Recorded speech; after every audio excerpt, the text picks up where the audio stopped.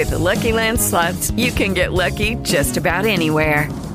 This is your captain speaking. We've got clear runway and the weather's fine, but we're just going to circle up here a while and get lucky.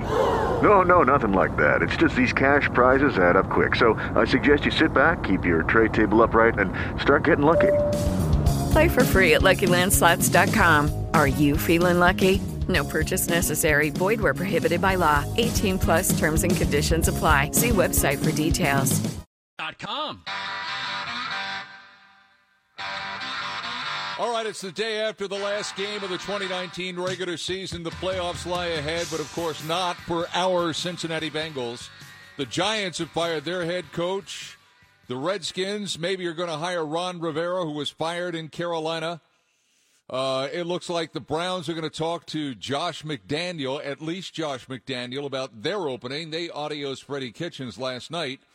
And, of course, the Bengals sit with the number 1 overall draft pick. I watched those games over the weekend. You watched those games over the weekend. 2 terrific college playoff games on Saturday, each for different reasons. There is no way on God's green earth, there is no way with Vince Lombardi and George Halas and Paul Brown looking down from heaven, there is no way, anyhow, that the Bengals cannot draft Joe Burrow. But then again, these are the Bengals. Standing by is a man who has watched the Bengals most of his adult life, all of his childhood life, and now is continuing to watch replays of games from the 2019 season, even as we speak. Let's bring in the man who is the star of the wildly popular Tony and Mo football show, coming up today at 3 o'clock on ESPN 1530. Let's bring into the conversation Mo Egger Esquire. And Mo Egger, how are you on this day after the 2019 season? I'm well. You know me pretty well, right? You're the son I never had. Right. Well, your actual son's going to be really dismayed to hear that. Is there anything about me that would make you think that I'm spending my time watching replays of the 2019 Bengals? I'm just telling you, Matt Steinman just called you, and he told me, I don't mean to tell tales out of school, but he told me you were looking at the replay of the San Francisco game. Even as we spoke. It was everything I could do to actually watch yesterday's game in real time and not go back to the previous night's game, which was on my DVR, and watch Joe Burrow throw 7 touchdown passes. Unbelievable. Let's get to first things first. I like Andy Dalton. I think he's a nice guy. I think he's a tough guy. I think he's made big plays while he was here. But it's over. It's not working. It hasn't worked since 2015. And it's not just Andy Dalton. The group of players they've had here, they're core players. They've had their chance. It doesn't work. And by and large, from most of them, it's time to move on. Would that be a fair assessment? Completely. And it probably was a couple of years ago. It's felt to me like the last couple of years they've been trying to recapture the magic of 2015, and the further and further we got away from the magic of at least the regular season in 2015, the less and less likely it was going to be. Look, I'm glad for Andy that he played well yesterday and got a chance to, go out in a bit of a blaze of glory in front of, whatever fans were there yesterday. Good for him. But I've been reconciling myself with the idea that the Bengals are going to have to make a change at quarterbacks for such a long time now that I was really kind of unmoved by, Andy's departure yesterday. I certainly wish him the best.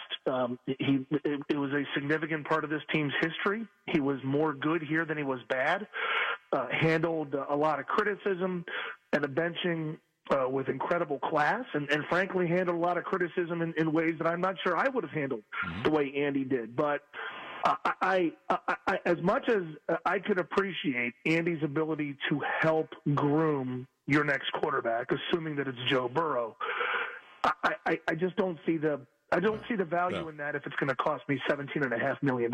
Exactly. It is time for this franchise, and I would extend this conversation to a lot of guys who have been here for a while. It's time for a clean break. It's time for this team to recoup whatever it can for the guys that they've had for a while and start fresh. And you're not doing that with Andy Dalton on the football team next year. I am not duped by what I saw yesterday or what I saw against the Dolphins. I'm just not. I know the competition they faced. Cleveland, basically, I mean, they were, I wouldn't say they were mailing it in, but I saw guys out there that aren't given 100%, and because of that, their coach got adiosed. for that and a lot of reasons.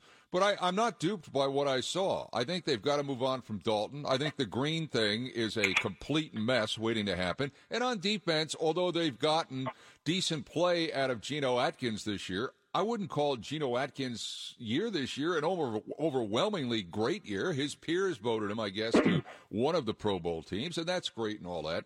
But now I think is the time to just say, look, this thing is cratered. It's not coming back anytime soon. What can we do to retool this thing to at least give us a chance to put a competitive team on the field at least next year, and then maybe talk about winning division titles after that? I think it's time to move on from a lot of these guys. Tim, they have the worst roster in the NFL. I mean, I know there's a lot of people who don't want to admit that, but guy for guy, they have the worst team in the National Football League. Now, are there players on this team that you would be happy moving forward with? Yeah, sure. I think it'll be interesting to see what they do with Joe Mixon. You saw some signs at the end of the season from guys like Jermaine Pratt and Sam Hubbard that make you think those guys could be a part of the solution. But is there anybody on this team, with maybe the exception of Joe Mixon right now, that other head coaches are salivating over? No. Tyler Boyd's a nice piece. No. I would include him on that list. But no, it's a bad roster. And the frustrating thing is they've had a bad roster for years, and they've done nothing to really address it. And look, I'm the biggest proponent you'll find of using the top pick on Joe Burrow. Let's not overthink this. He's the best prospect in the draft. Mm-hmm. The Bengals need to get better at quarterback. And they could use the flexibility afforded to them by having a quarterback under a rookie contract. There's a lot of upside there. There's no guarantee that he's going to be really good, but there's certainly a series of possibilities at that position that don't exist with the guy you have right now. But this is not as simple as get rid of Andy, bring in Joe, wipe your hands, and we're good to go. Mm-hmm. This roster needs an overhaul. And the really frustrating thing is, they put together this team this year not with the idea that they were going to tank. The idea this year was to win. Right. The idea this year was to compete. And so instead of stockpiling draft picks the way that the Raiders or Dolphins have, instead of trying to maximize the value of guys that you might have been able to trade to other teams, they held on to them for another year.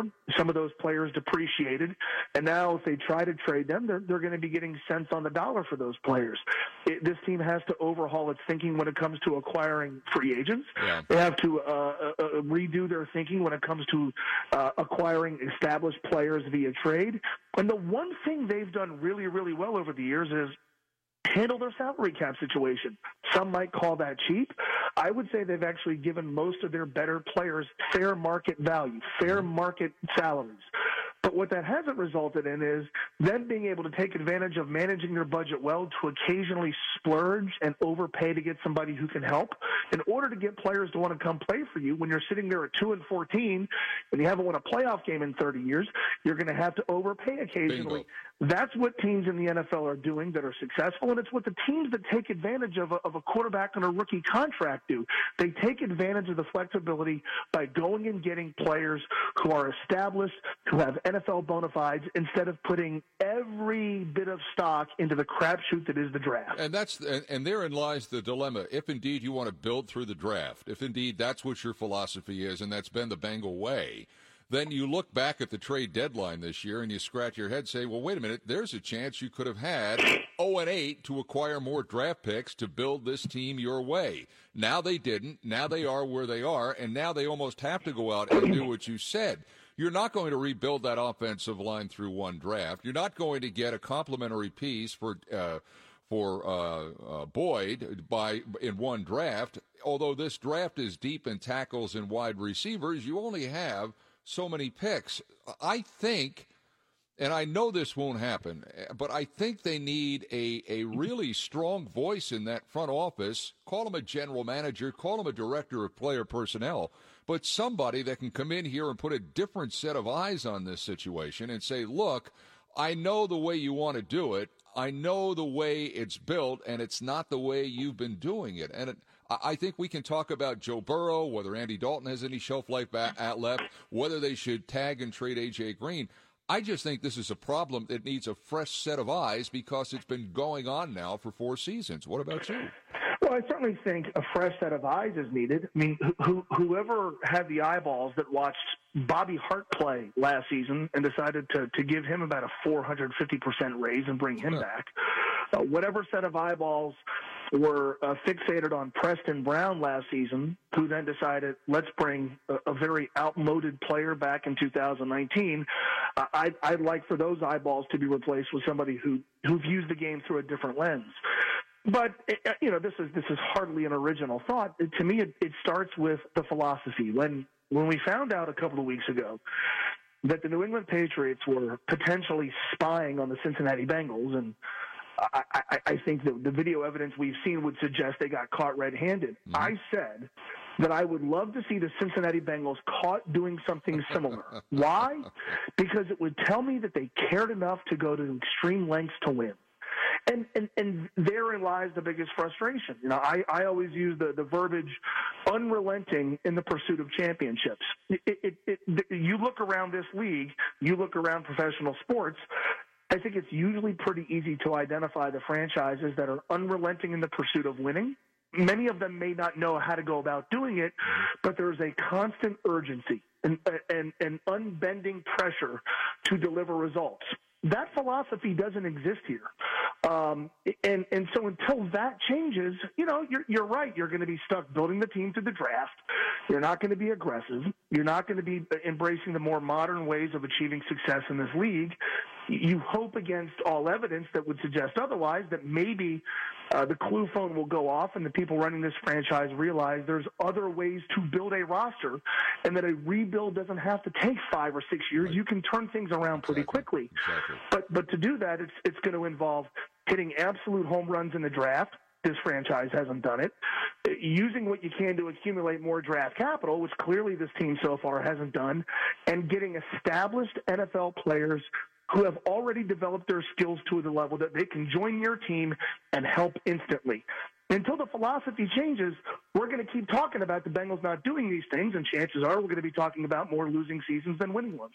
I hope not. Mo Egger, he's on today at 3 with Tony Pike live from the Sam Adams Tap Room, the Tony and Mo radio show, and, of course, you hear him all the time here on ESPN 1530 and 700 WLW. Joe Burrow is, it's beyond debate. I think the kid up at Ohio State, Chase Young, is a nice player. I think he'd be a great player in the NFL. His position, though, isn't one that would be an immediate need for the Bengals. And secondly, you've got to bring somebody in here to start building this offense. You've got to score points in this league to win. And I think we're beyond debate on Joe Burrow. But I also think there are other rounds in this draft that's coming up, and they need to be really, really, really diligent about this work. Mo, they haven't had a first-round draft pick that's had an impact in his first year on this team since when? When has it been? It wasn't in 18. It wasn't certainly this year. It wasn't in 17 with Ross. You've got to get your first-round picks on the field and contributing immediately, and if it's a quarterback, it's got to be immediately as well. Now, after that particular soapbox opera, I'm going to step down and I'm going to ask you, is this current coaching staff capable of doing that? And would you anticipate changes on this coaching staff going forward, possibly as early as today? I don't know how you don't examine every facet of your organization. And if you're going to do that, that has to include the coaching staff. Now, I think all of us would be shocked if anything happened to Zach Taylor. I think if it was going to, we would have found out already. And, I certainly can appreciate the fact that despite the results, you never really got the sense that Zach Taylor was losing the team. You never really felt like the effort was waning, all those really hokey things. But I think what you have to do with him is make his job easier. He shouldn't be calling plays. Being a head coach in the NFL is hard enough. Being the head coach of the Cincinnati Bengals is hard enough. Having to do it while also game planning and calling the plays on Sundays just seems like an undertaking that might be beyond the current level of experience and capabilities of Zach Taylor. So then who is it? Is it Brian Callahan? On the defensive side of the ball, and I got to be honest with you, I don't know that any defensive coordinator would have had much success inheriting the worst defense in the NFL from 2000. Lucky Land Casino, asking people, what's the weirdest place you've gotten lucky? Lucky? In line at the deli, I guess? Aha, in my dentist's office. More than once, actually. Do I have to say? Yes, you do. In the car before my kids' PTA meeting. Really? Yes. Excuse me, what's the weirdest place you've gotten lucky? I never win and tell. Well, there you have it. You can get lucky anywhere, playing at LuckyLandSlots.com. Play for free right now. Are you feeling lucky? No purchase necessary. Void where prohibited by law. 18+. Terms and conditions apply. See website for details. Only 4% of universities in the U.S. are R1 research institutions, and Temple University is one of them. This means 100% of students have the opportunity to participate in hands-on learning and research with world-class faculty. With over 600 academic programs across 17 schools and colleges, Philadelphia's largest public university provides students with a rich variety of opportunities and propels graduates to succeed in their careers. Temple University. Schedule a campus tour today at admissions.temple.edu/visit. 2018, and you saw some incremental improvement by the end of the year, but I don't know that Lou Anarumo's job should be safe by any stretch. I think you have to take a good look at the offensive line coach and Jim Turner. He didn't have that much to work with, but this wasn't a very good unit all year long. They did get better running the football late in the season, but do you really want a fourth offensive line coach in as many seasons? Now, I don't know. It's pretty rare in the NFL, even for really good teams, to bring back the exact same coaching staff from one year to the next. So I think it will be interesting. I wonder if some of the guys that Zach Taylor brought with him or stood on the desk for, if maybe the rope or the leash for those guys shrinks a little bit. And I think from a Zach Taylor standpoint, the message next season can't be, hey, look how hard our guys are playing. At some point, if you're an NFL head coach, you have to, especially in this day and age, you have to get to a point where you are delivering wins on a more consistent basis.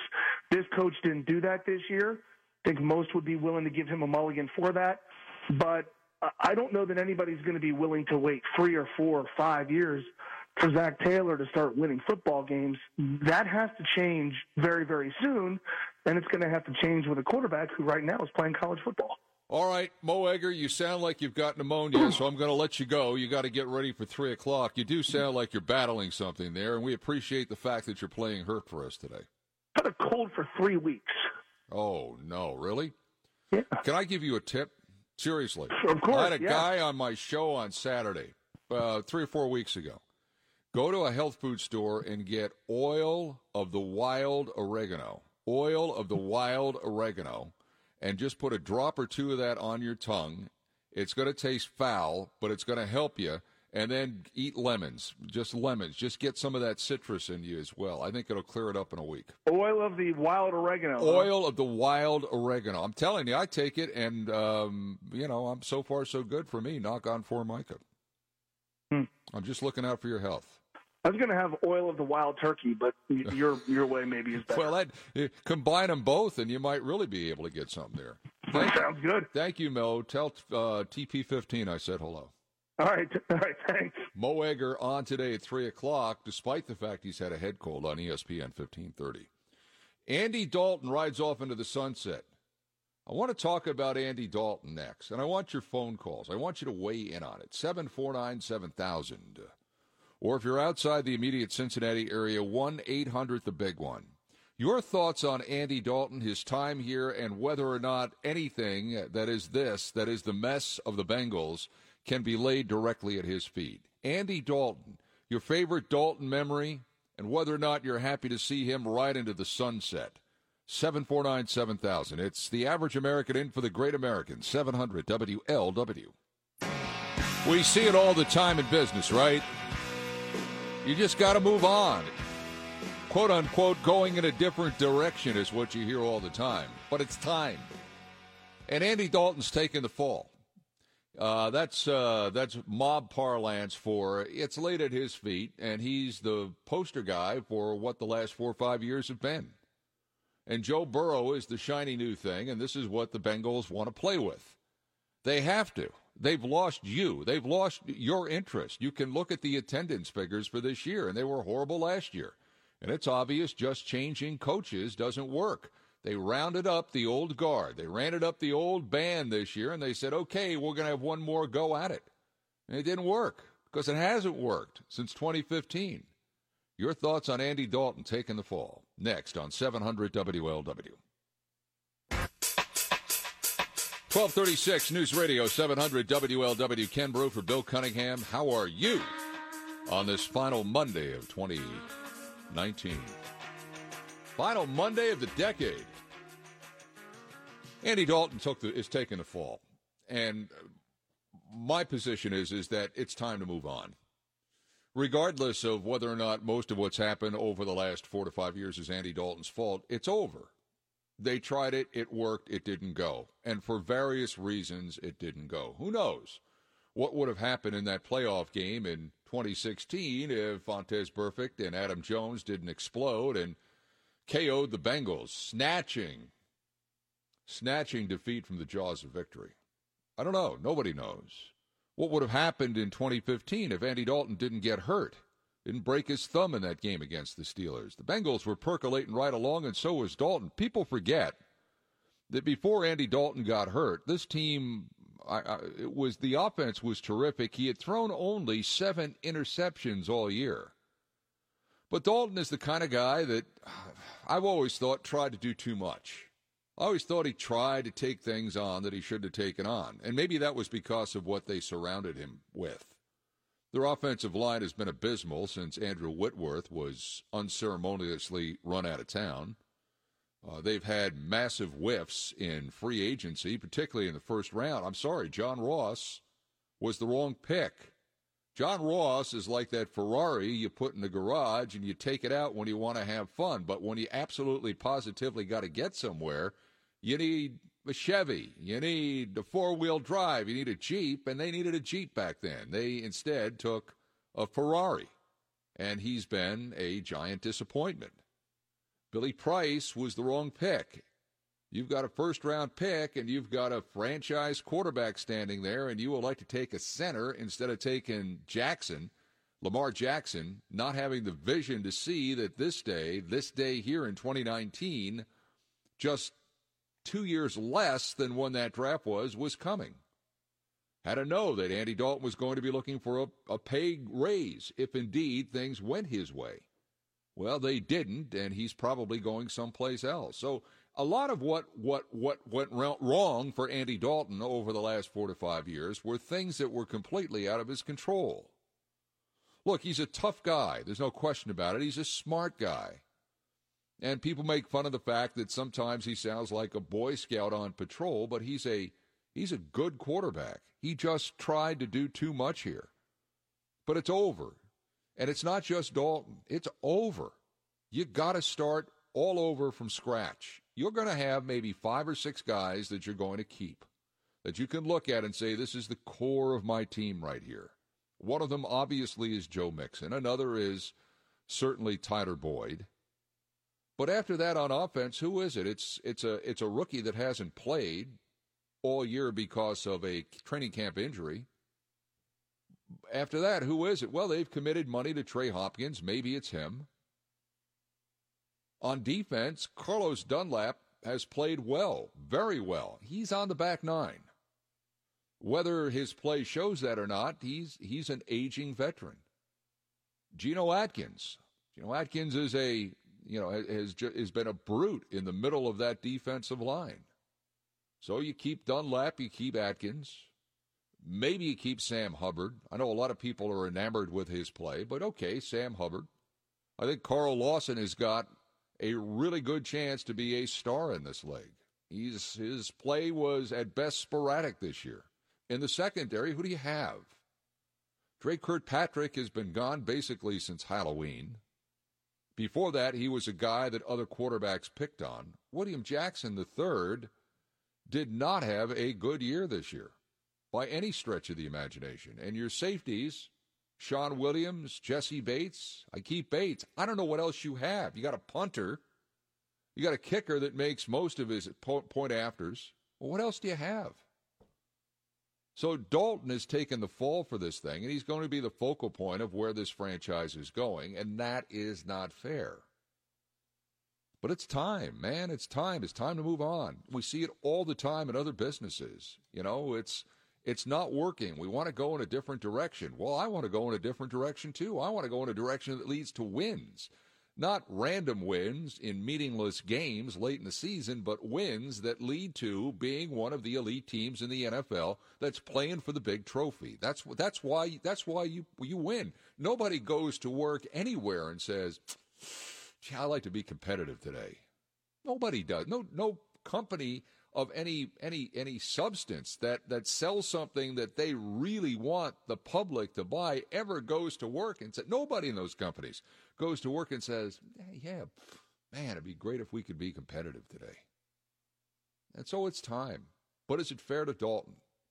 I think it's time for him to go, but I don't think it's fair to lay all of this at his feet. Let's open the phone line, 749-7000, 1-800, the big one, pound 700 on AT&T. Here is Brett on a cell. Brett, you're on the air, and you go right ahead. Ken, how you doing? All right, Brett, you go right ahead. What I'd like to say is, I called him emotional a couple of days ago, and he's been hearing the same thing. It's amazing on how these people didn't like Andy for the longest time. Even when he had that MVP year, people were still saying, oh, give A.J. McCarron a chance or trade Dalton right now and all that. And all of a sudden, when we're just about to – Andy's just about to leave, people are saying, oh, no, we need to draft offensive line. We need to draft this. We need to draft that. It's not Andy's fault. Yeah. But I'm thinking to myself, well, wait a minute. You guys, for the longest time, even when Andy was at his best, wanted to get rid of him. Now, all of a sudden, you're backing out now? Yeah. I just don't understand that. Yeah, you've got to hit the reset button, and you've got a guy sitting there that can be your guy. Now, people will say to me, and you've heard this, Brett, well, geez, who's going to block for him? Who's he going to throw to? Well, there are other rounds in the draft, and you can, maybe once and for all, play the meaningful free agent game and start there. But bring Joe Burrow in next year. Go buy an offensive lineman next year. Next year is not going to be a year you're going to the Super Bowl. You'll be lucky to be competitive in your own division with a rookie quarterback, but put a couple of drafts together and a couple of free agent classes together, and then in 2021, you might be where you want to be. This isn't something they didn't get here, Brett, and Brett, thanks for the call. They didn't get here overnight. This is atrophy that's been setting in since 2015. The epicenter of which was when they decided that Andrew Whitworth couldn't play anymore at a level that commanded at a level for the money he wanted to get. And so remember the prize we got, Cedric Ogbuehi. The dude couldn't block a doorway. Second round, Jake Fisher. I think he's out of football right now. But yet, Cedric Ogbuehi was the answer, and Andrew Whitworth wound up going to Los Angeles and giving them a lot of great play out there. Here's Brandon on a cell. Brandon, you're on the air, and you go right ahead. Hey, Ken, thanks for taking my call. Yes, Brandon. So a couple things I want to point out. I knew Dalton wasn't really the answer that year when we went to the playoffs. We were like a 3 seed, and we played the Chargers. They barely limped into the playoffs. Yeah. They weren't even that good. And we lost that game because Dalton threw several picks. And that game was handmade for us. It was tailor-made for us to win. Chargers were the weakest seed. And we only lost, I think, by 6. It was a very short score. And that showed me everything I needed to know about Dalton. I believed him when he first got here. But after watching him, it was like this guy needs everything to be perfect around him in order for him to just be okay. Yeah. And if it's not perfect around him, then he's going to really start making some bad decisions. And so, that game against the Chargers, as I recall, was played in the rain. It wasn't a great game. And Dalton in that game, I'm trying to think what I think Dalton in that game he threw the ball a lot. He threw it 50, 55 times, but he threw a couple of big picks in that game too. Yeah, and then that fumble as well. So I forgot about that. Yeah, I mean a lot of this stuff that I think has cascaded on Dalton is stuff that other players around him helped to bring on him, either by inadequate play or injury or whatever. But I think the guy can still play in this league, and I think he can be an effective quarterback. But it's just time. It's just you got to move on, man. It's just time. Let me ask you one more question. Do you think if A.J. Green is franchised, you think he'll stay playing with Joe Burrow over Andy Dalton? I think that's an interesting question, and it would be an interesting power play move on Green's part. I think if they tag Green, which is what they're going to do, and expect him to... Judy was boring. Hello. Then Judy discovered ChumbaCasino.com. It's my little escape. Now Judy's the life of the party. Oh, baby, mama's bringing home the bacon. Whoa, take it easy, Judy. The Chumba life is for everybody. So go to ChumbaCasino.com and play over 100 casino-style games. Join today and play for free for your chance to redeem some serious prizes. ChumbaCasino.com. No purchase necessary. Void where prohibited by law. 18+ terms and conditions apply. See website for details. When you drive a vehicle so reliable it's backed by a 10-year, 100,000-mile limited warranty, you stop thinking about what you can't do and start doing what you never thought possible. Visit your local Kia dealer today to see what you're capable of in a vehicle that inspires confidence around every corner. Kia, movement that inspires. Call 800-333-4KIA for details. Always drive safely. Limited inventory available. Warranties include 10-year 100,000-mile powertrain and 5-year 60,000-mile basic. Warranties are limited. See retailer for details. Play 2020 as a happy camper, I think, is kind of a foolish thing. I think you tag the guy and then trade him, or you tag the guy and get a long-term deal done before the draft. But I don't think you put a franchise tag on him and say, okay, this is the way you're going to play in 2020. I think they're asking for trouble with that. Okay. Well, thanks for taking my call. Appreciate it. All right, Brandon, thank you for the call. Here now, standing by patiently and has been for a while, is Steve. Steve, you're on the air, and you go right ahead. Hey, Ken. Good to talk to you. Listen, the Bengals aren't going anywhere as long as Mike Brown and Katie Blackburn-Brown are running the team. Who's our general manager right now? There is none. Okay, there you go. We're the freaking only team in the NFL that doesn't have a general manager that can evaluate talent. Well, that's not true. That's not true, but go ahead. And they're trying to pick the players. Andy Dalton's a good quarterback. If you have a very, very good offensive line, you're going to make a good quarterback great. We don't have an offensive line. We can't pick talent. They're too cheap to do anything, and it's going to continue to be like that. They don't want to win. They want to be 8-8, put people in the seats, and make their money that they get every year. Well, if you look at team spending and salary cap, it's not cheap. They're always near the halfway to three-quarter way in terms of salary cap spending. The problem is what you spend it on. The problem is dropping money on a guy like Bobby Hart rather than going out and seeing if there was a free agent tackle out there that had that was worth that kind of money. The problem isn't necessarily spending money; it's where it's being spent, and it's eyes on task. And when you rely so much on your assistant coaches to be scouts after a season, and when you rely on the draft to be the soul and substance of your building a franchise, the margin of error is extremely small, and their error quotient since 2015, the last time they went to the playoffs, has been pretty strong. Their first-round draft picks, if you look at their first-round picks and contributions, and whether it's injury or whether it's lack of performance or whatever, or just a bad pick, that hurts. That hurts. So, yeah, I think, as I said with Mo Egger about a half hour ago, they need a fresh set of eyes on this thing. And to me, whether that's a general manager or a director of player personnel or what is, somebody that can come in there and say, okay, from the outside looking in, here's problem A, B, C, and D. But with regards to Dalton, it's, you've got a guy sitting there. You got the number one overall pick sitting there. Do you know? Just look at how difficult it is to acquire a number one overall pick in terms of what you would have to give up to get it. Here it is in your lap. And you have someone who plays the most important position on the field versus a guy that's been here a while, a long time actually, and will be looking for a big payday after next season when his contract is up as an aging quarterback. There really isn't any debate really that I can see that would say to me, keep Dalton and bypass Joe Burrow. It doesn't make sense on any level, financial, competitive, or otherwise. More of your phone calls next. 749-7000. Andy Dalton takes the fall, but it's time to move on. Is it fair? Your thoughts on Dalton that apparently are over here in Cincinnati, or it would seem to be. Your phone call's next. It's the Average American in for the Great American, 700 WLW. 1255 News Radio, 700 WLW, the Average American in for the Great American. After the news at 105, everybody says Happy New Year. What if you're not happy about it? What if there's no way you're looking ahead to 2020 and saying, hey, that ought to be some fun? We'll try to figure it all out with you.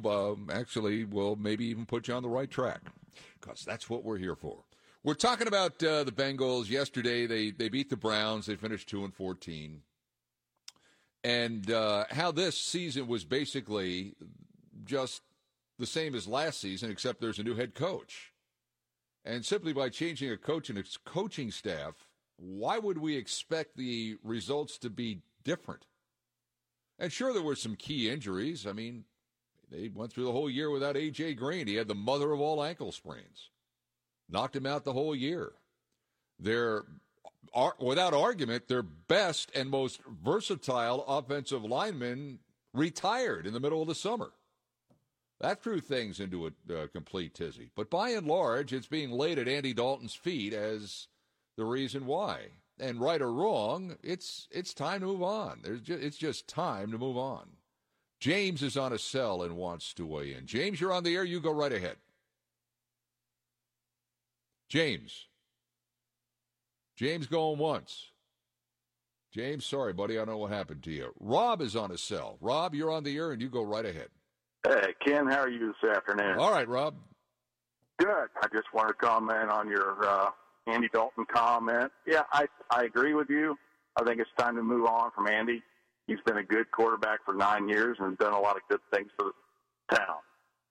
However, please get me, as one Bobcat alum to another, please get me some assurance that Mike Brown will, in fact, draft Joe Burrow so I can relax for the next 3 months. Well, yeah, but hey, please learn how to pronounce his name. It's Burrow, not Bureau. But I know. Yeah. I'm on the cell phone. I'm sorry. That's all right. I don't think there's any way you pass on him. And if nothing else, Mike Brown wants to put rear ends in seats. Right. And you're not going to put rear ends in seats by drafting a defensive lineman or trading down and getting a bunch of offensive linemen. It doesn't work that way. It works that way by putting dynamic players on the field. And you can look at the Bengals over the last 4 years. They didn't have enough dynamic players on the field.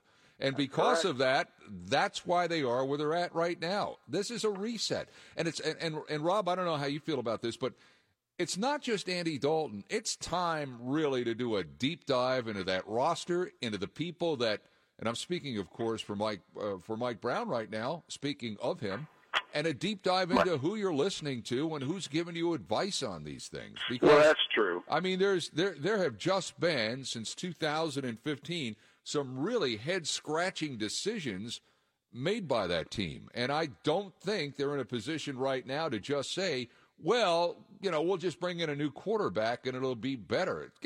With bringing a new coach, it's going to be better. No, you need to play the game differently. That's what you need to do. I'd like to see the Brown family come out themselves and give the fan base some hope. Because they haven't done it in decades. And Rob, thanks for the call. I would not be against that. I think it might be a good, smart political move. They can't do a thing with saying they're going to draft Joe Burrow. They can start negotiating with him after his eligibility at LSU is done, which is only a couple of weeks from now. But yeah, I after that point, sure. Doug, you're on a cell and you're on the air, and you go right ahead.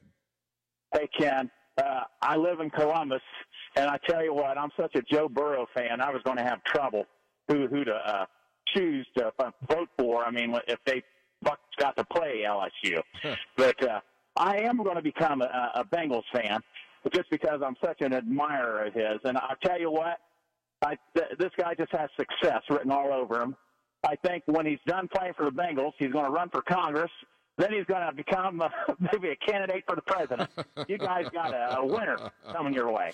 I wouldn't look. I'll take all that aside. Yeah, give me like 33 touchdown passes and 4 interceptions, and I'll go away happy. You can keep the president and all that other stuff.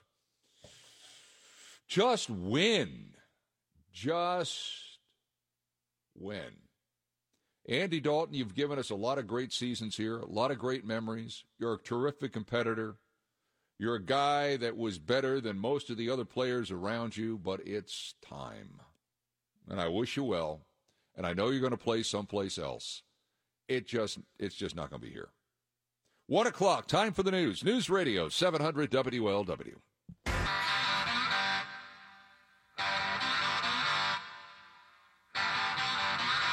All right, back on the big one, 106 on this final Monday of 2019. New Year's Eve, of course, is tomorrow. New Year's Day is Wednesday.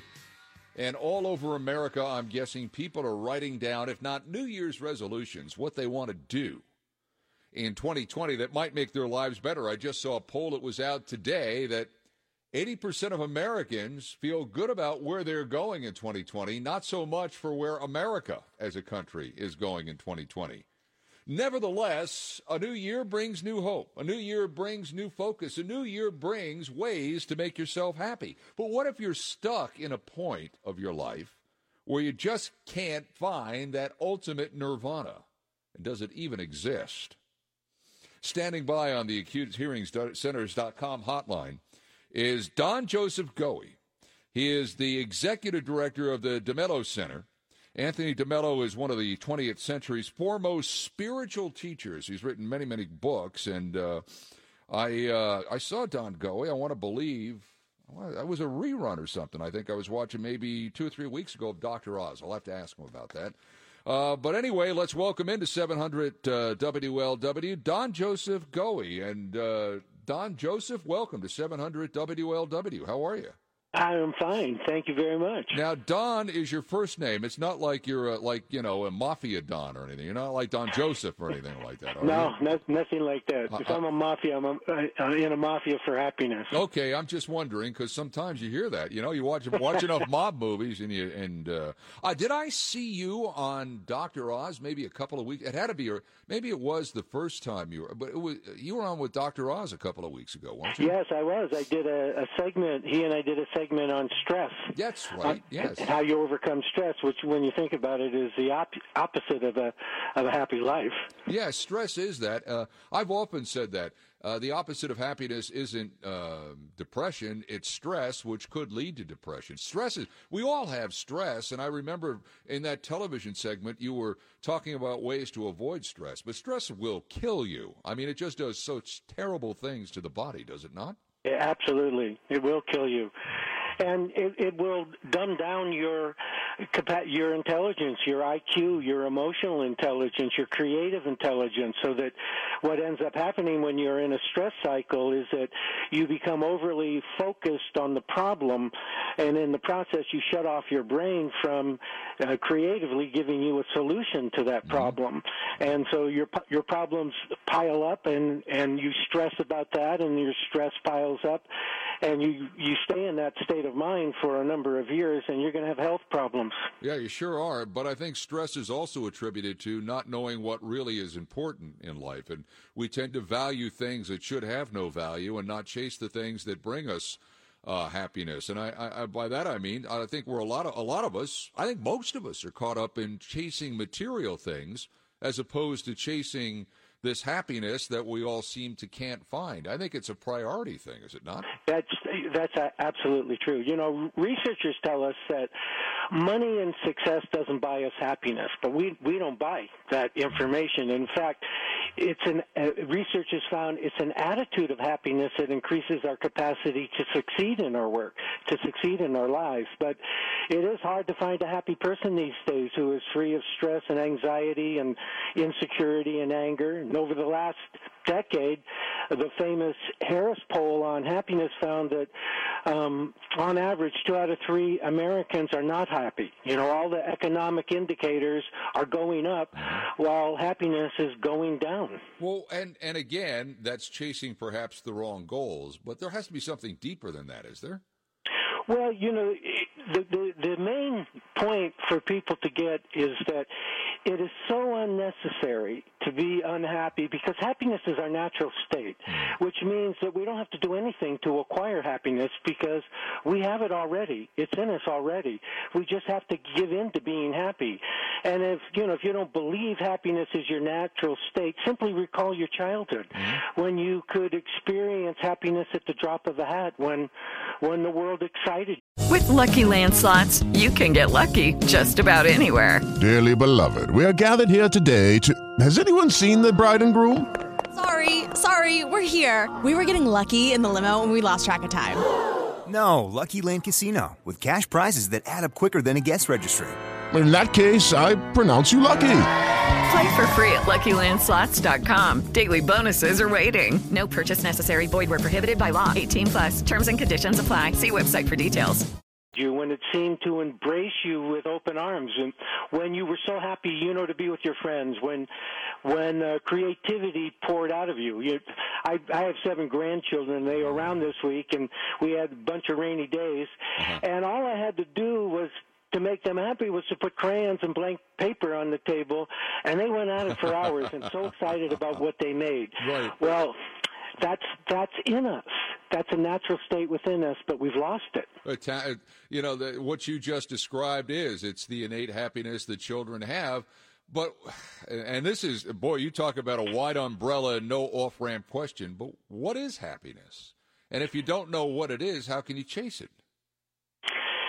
Happiness is one of those things that's hard to describe, but when you experience it, you know it. It's really a moment when you lose yourself.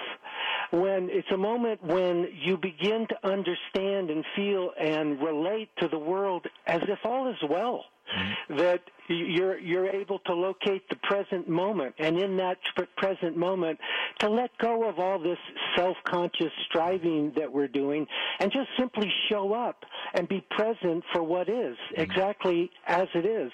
And as we do that, what we begin to discover is that we're surrounded by a great deal of beauty and well-being.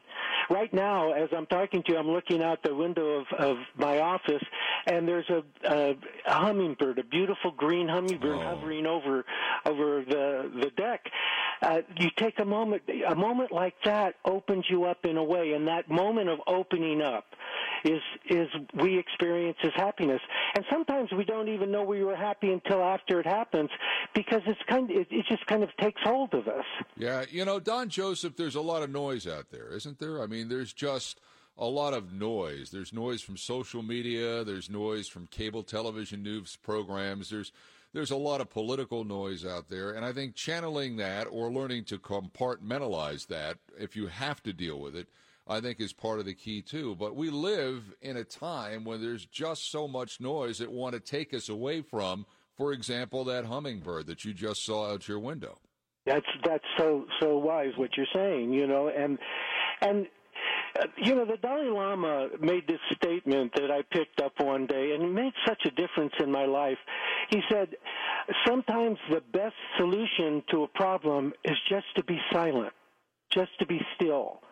And, neurologically, what neuroscience will tell us is that when we do that, when we locate the present moment, when we let go, when we become quiet inside, we activate regions of our brain that are shut down when we're stressed and afraid.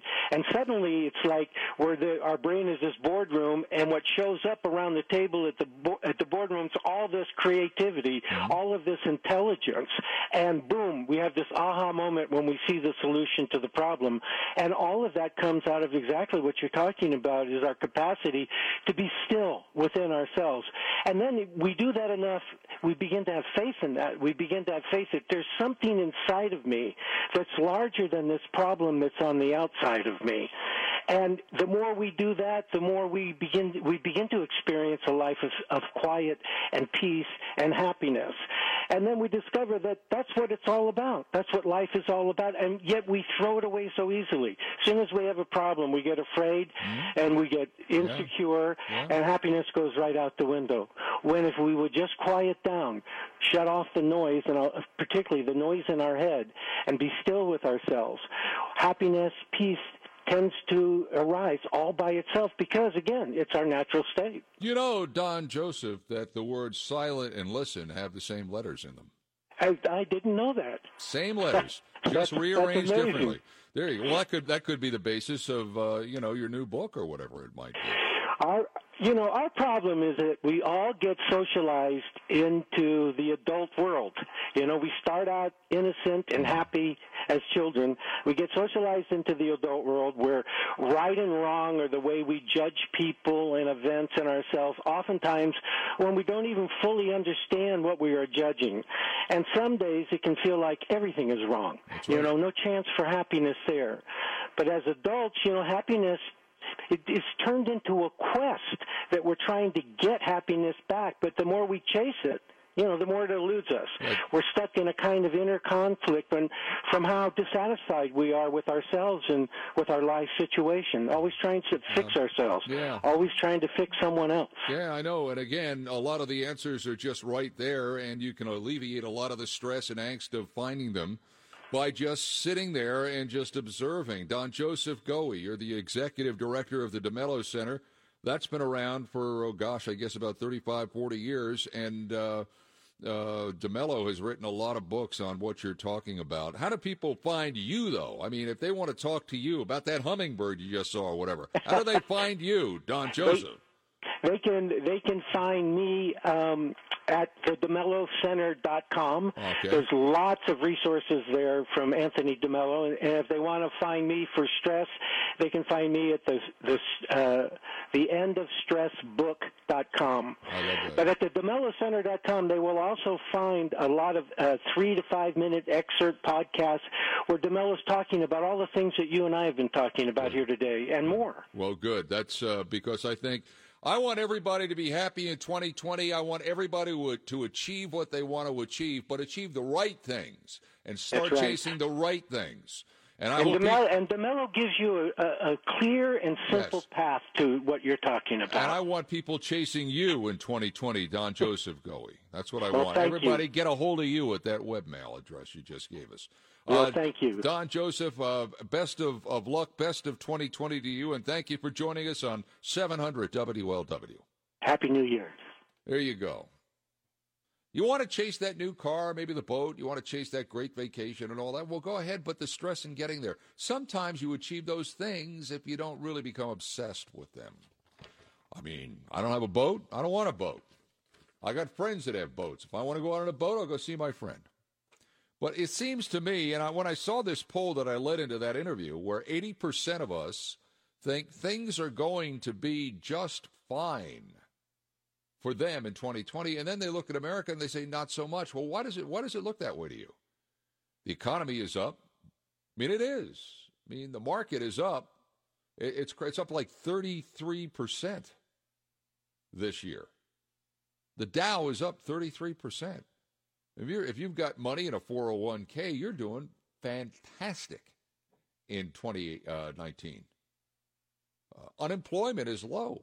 Chances are you go to work, you don't have to worry about getting fired. And if you're looking for a new job, look at the number of unfilled jobs in this country. Chances are you could find a better job if you wanted to. Employers are making massive concessions to employees to either keep them on the job or attract them to that company.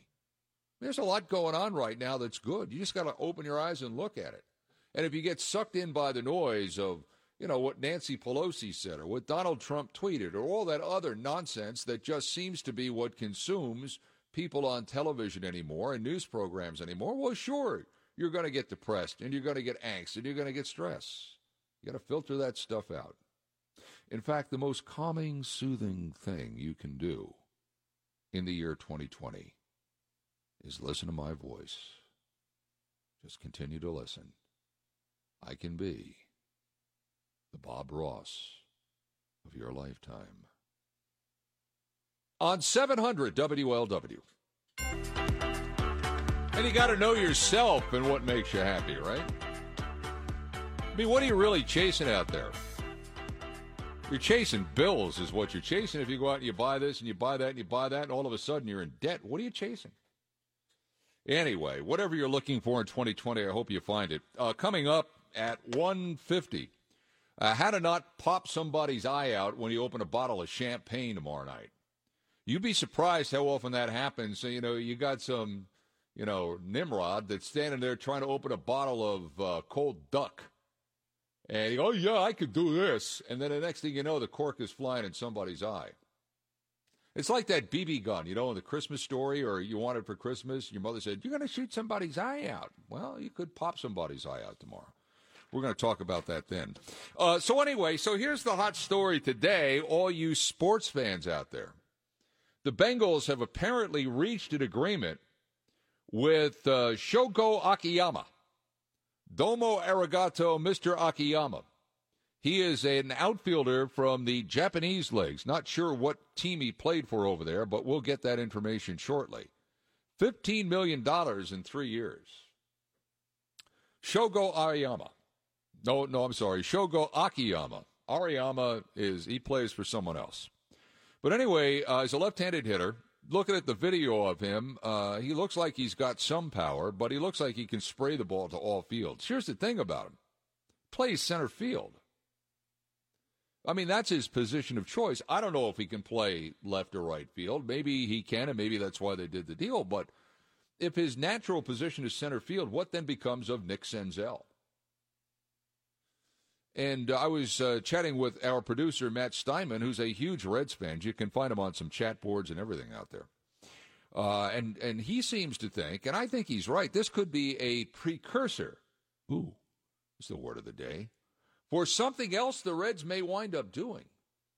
Does this now make Nick Senzel expendable? I'm just wondering if they sign this dude and he plays center field, if they don't go out and try and get or trade for Francisco Lindor. Last I checked, Lindor was still with the Cleveland Indians.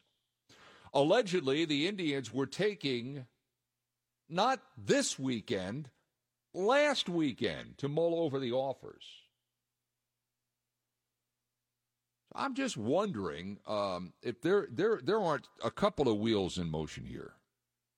But anyway, the reports of this guy signing with the Reds are coming from several places inside the United States, but the source for all of them is out of Japan. He can. This is someone who I guess follows Japanese baseball. He says if the Akiyama rumors are true.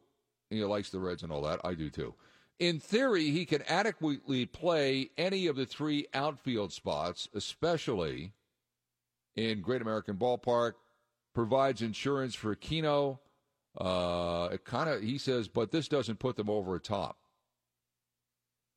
So now, I'm just looking. There's a lot of moving pieces, and this thing is going a number of different ways. But I'm just wondering what the Reds are up to signing this guy. It's been rumored for about the last 10 days that they've been chasing this dude. Nothing yet from the team, although we expect that if indeed they make this deal, we expect that at some point. Don't know if he's in the United States. I would think before he signs a deal, he would have to come here and take a physical. That would be my guess. So this could be something that just leaked out, and it might be a couple of days before the Reds could actually confirm it. But there you go. Well, hey, here's a guy that I respect. He writes for BP, Matt Trueblood. He says, is he a hair stretched in center? The center field is small. He's a little underpowered to play every single day. They need OBP, and they have a bunch of good options with him. And then he says, Philip Ervin, Aquino, Senzel, Winker. So it might be one of those deals also where they bring him in, they try and mix and match him with somebody else. I don't know, but it looks like the Reds are on the move here with another player acquisition, and good for them. Welcome back to the festivities. Ken Brew, the average American, in for the great American on this final Monday of 2019. As you look outside, you see what this is all about. The wind will continue, and we could have gusts as high as 50. We know there are a lot of people out there that don't have power and some that lost power in the last 18 hours, but stay tuned. We'll have the latest on that coming up here at at 1:30. Tonight, mostly cloudy, windy, low 32. And then tomorrow, there's a slight chance of snow showers. Yes, winter is back here. Hey, guys, it is Ryan. I'm not sure if you know this about me, but I'm a bit of a fun fanatic when I can. I like to work, but I like fun, too. It's a thing. And now the truth is out there. I can tell you about my favorite place to have fun. Chumba Casino. They have hundreds of social casino-style games to choose from with new games released each week. You can play for free anytime, anywhere, and each day brings a new chance to collect daily bonuses. So join me in the fun. Sign up now at ChumbaCasino.com. No purchase necessary. VGW Group. Void where prohibited by law. See terms and conditions. 18+. In the greater Cincinnati area. Cloudy, windy, high at 38. And then on New Year's Day, sunny, windy again, 43 for the high, 29 for the low, with wind on New Year's evening. So there you go. We are right now at 38 degrees at the Tri-State Severe Weather Station, News Radio 700 WLW. Straight ahead on this edition of the Great American Show, we mentioned what we're going to talk about with Champaign. 2 o'clock, I'll be joined by Jay Morrison of TheAthletic.com on what lies ahead for the Bengals. We spent a lot of time earlier today talking about Andy Dalton. We're going to talk at 2:05 with Jay. As I said, I don't think this is an isolated instance. I think that there are probably going to be other changes with that team. There have to be. And some of those changes may involve other players, and it may involve some coaches, too. It may involve some assistant coaches. All things in play when you finish 2-14 and where you were, frankly, not very competitive all year. And with a roster that few teams in the NFL would look at and say, gee, I envy that roster. So that's coming up with Jay Morrison after the news at 2:05. Straight ahead, after our newscast at the bottom of the hour, I'll be joined, of course, by Seg Dennison and his unique perspective into all that's going on into the world of sports. Coming up on 1:30, time for the news on News Radio 700 WLW. Hello.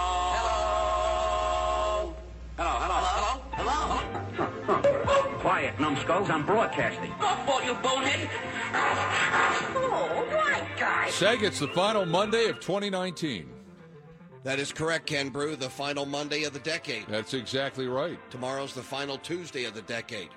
That's exactly right. And after Wednesday, that, the Wednesday is the first day of the new decade. So we got first day, last day. How about that, Andy Mack? A lot of coaches are getting adios today, Seggy. A lot of coaches. But I think everything is stable at Paul Brown Stadium at this hour. From what I understand, Ken Brew, but there are reports now out of Japan, nothing official from the Reds, but Japanese media is reporting that free agent center fielder Shogo Akiyama has signed with the Reds, $15 million over 3 years, their first Japanese player. You know, in franchise history. He's older. I think he's 31, but he gets on base a lot over there. So you can't translate average and home runs and all that from Japan to the major leagues unless you do some sort of calculation factor. But on base the on base percentage does translate very Correct. well. That means they'll have to get a Japanese translator for him, for the media, I would think. Bring it on. I mean, I would think they could find somebody here. I'm sure they will. Maybe the Cowboy. I think he's multilingual. Is that right? I think so. He talks Southern. I'm bilingual. He talks Southern. Maybe Akiyama's from the southern part of the Japan. Perfect fit. Maybe the Honshu province. Maybe I'll do a show with him and Kurt Casale. Now there you go. How interesting would that be? There you go. That's right. Maybe Kurt Casale knows Japanese. Unbelievable. Andy Mack. Joey Votto could probably speak Japanese he's probably learning right now.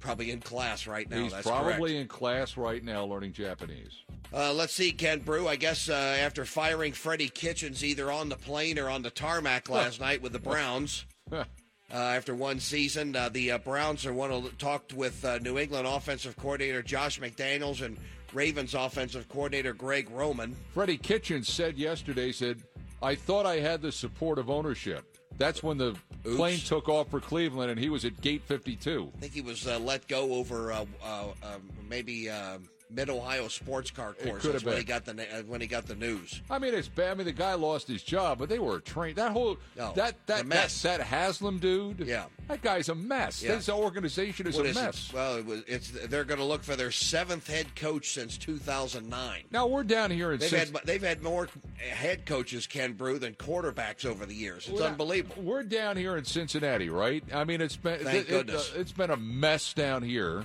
for a long time. Yep. That thing's a clown show. Bingo. It's or we could say it worse, but we can't. It's 20 clowns inside a Volkswagen up there with it. Oh, the Browns also want to talk to Mike McCarthy. He's all of a sudden rejuvenated himself, the former Packer head coach. They should talk to Marvin Lewis. Well, he was supposed to be one of the main guys in Washington, where the Redskins are moving on Ron Rivera. What about Urban Meyer? Why is he not in there? I don't know. The New York Giants let go Pat Shurmur after a 4-12 season, so they want to talk with McDaniels and all these guys, and then also the Giants and Panthers want to talk to Chiefs offensive coordinator, former Bengal running back Eric Bieniemy. Eric sleeping with Bieniemy. Correct. Problem with Eric Bieniemy, I'm told, is that Andy Reid does most of the scheming out there, if you know what I mean. Well, it's working so far, so I don't know. He was rumored to come here. Remember? Well, he was one of the guys everybody talked about, Plenty of college basketball tonight. Ken Brew, 10th-rated Villanova and Xavier in the Muskie's Big East opener. There you go, 6 o'clock on 55 KRC. Green Bay and NKU at 6:30 on Fox Sports 1360. That's a big game for Xavier. North Florida and number 18 Dayton. Wilberforce will take on the Miami Redhawks. Milwaukee at Wright State. Wilberforce, is he from that drag racing family? No. Okay.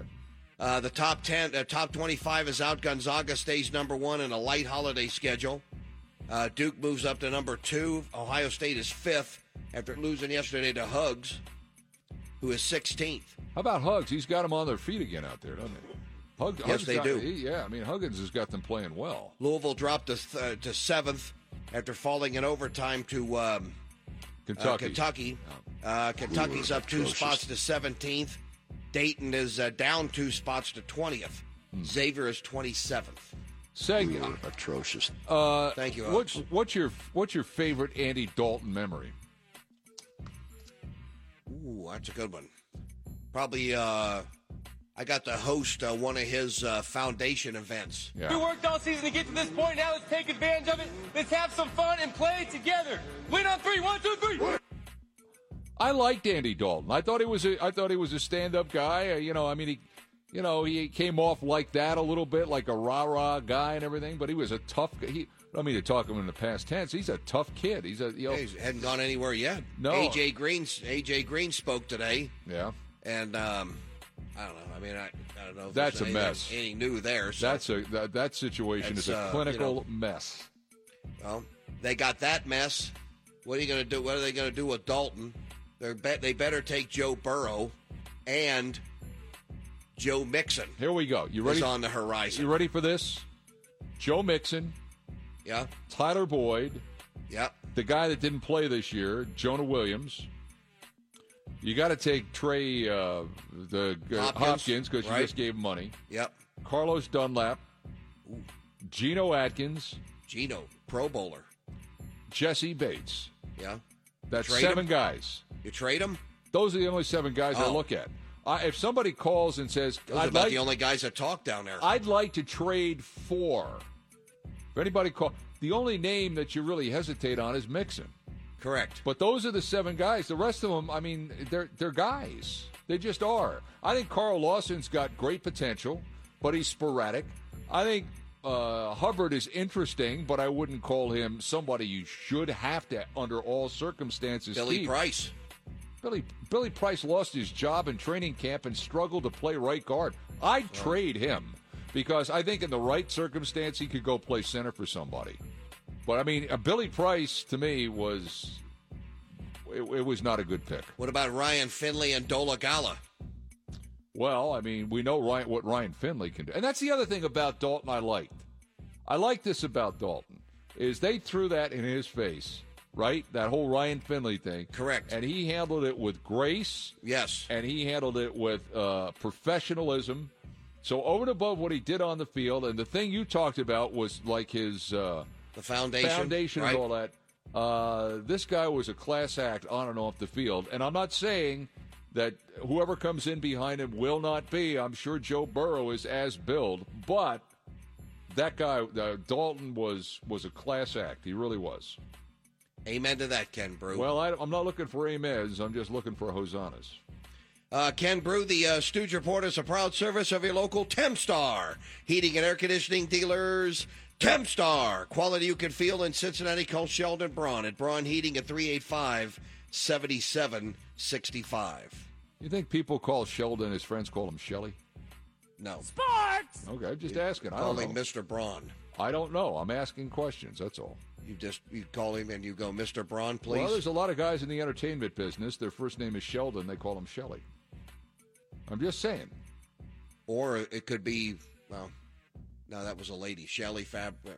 Who was it? Was it the actress Shelley Fabre? Yeah, she's like 80, Seg. Yeah.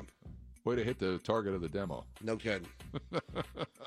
Seg, get me out of the Stooge Report. I got to prevent people from getting their eyes blown out by corks coming out of champagne bottles tomorrow night. It's an epidemic that's gripping all of America. Why didn't we hear from this before? Well, we're going to hear right now how to keep your eye from getting blown out tomorrow by a champagne cork. Ken Brew, in honor of a cold day here in a tri-state and overcast and the loss of Walter the Warthog over the weekend. I heard about this. Yeah, that's terrible. We leave you with the immortal words of the Stooge Report. I love you. Who's that? I think that was Paula Ferris, the fairest of them all. Paula Ferris. She's been out of this market for a while. Went to big time. What does she do? I think she's with ABC still. I haven't seen it. She used to be on The View, but I don't think she's there anymore. I don't know. I don't watch The View, so what do I know? I was going to say, if you watched it, you could be on. If you watched The View, that was the last time I'm speaking to you. Yeah, you could be on The View for all I know. No. Although that'd be a show. Are you kidding? Seg, I got to get to this champagne cork. Go ahead. On News Radio 700 WLW.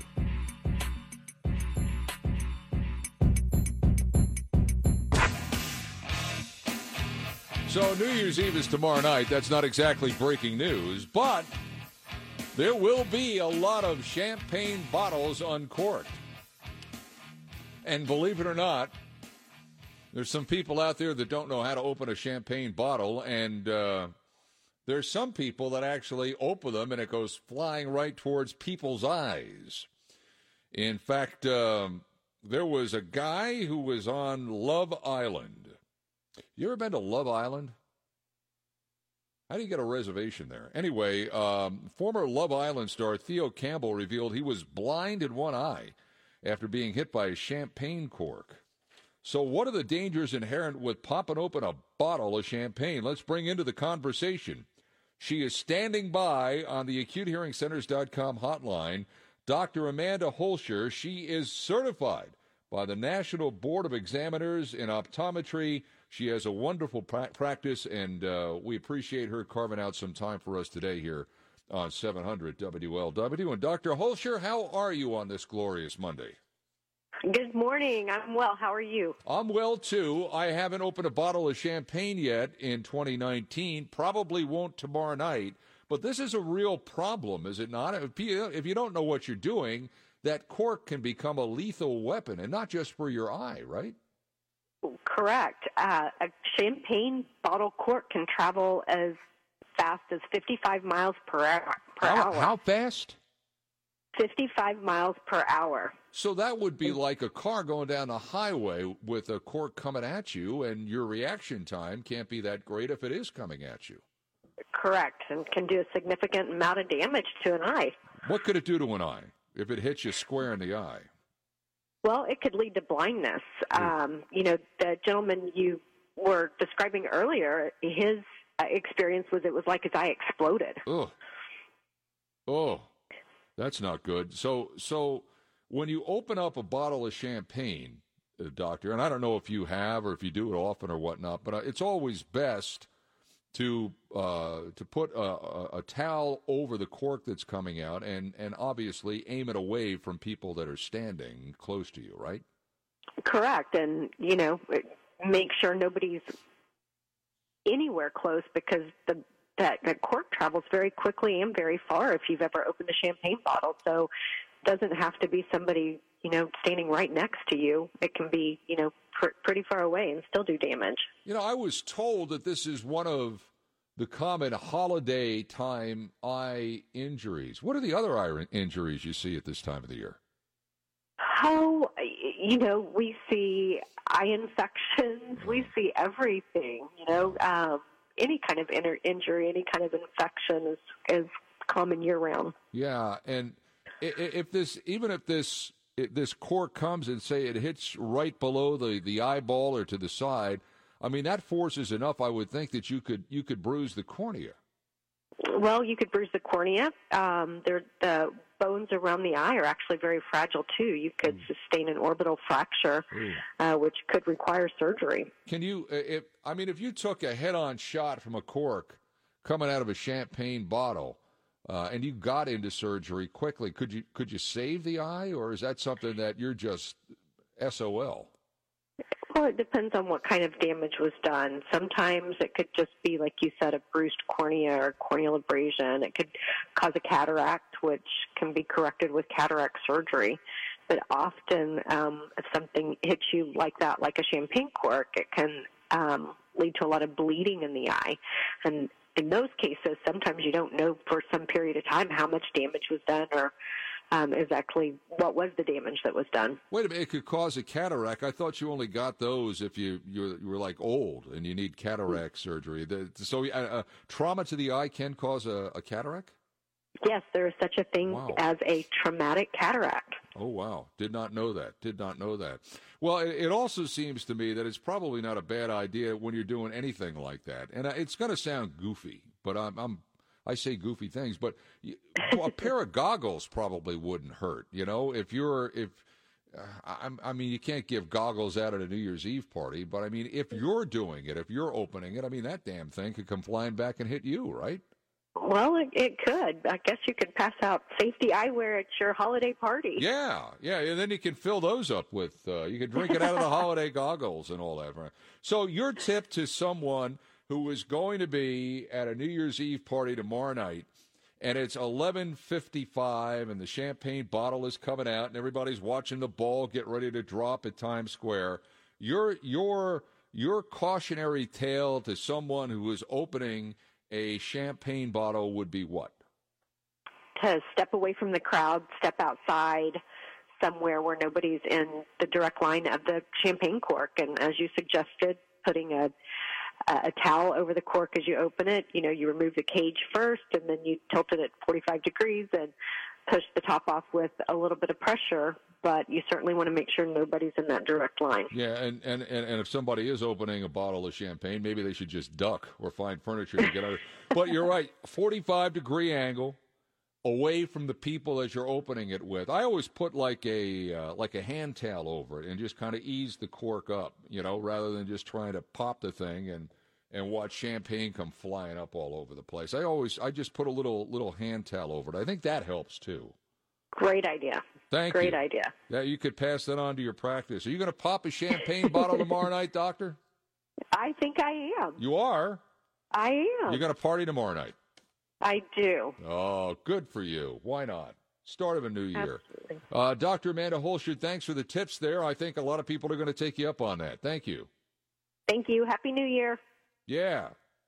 I put here, no, seriously, what I do is, I first of all, I get the good stuff. Because the bad stuff is just got a lot of gas in it. But I hold it at you got to get the, what would you call that? That's the caging that's on top of it. You unscrew that and get that off.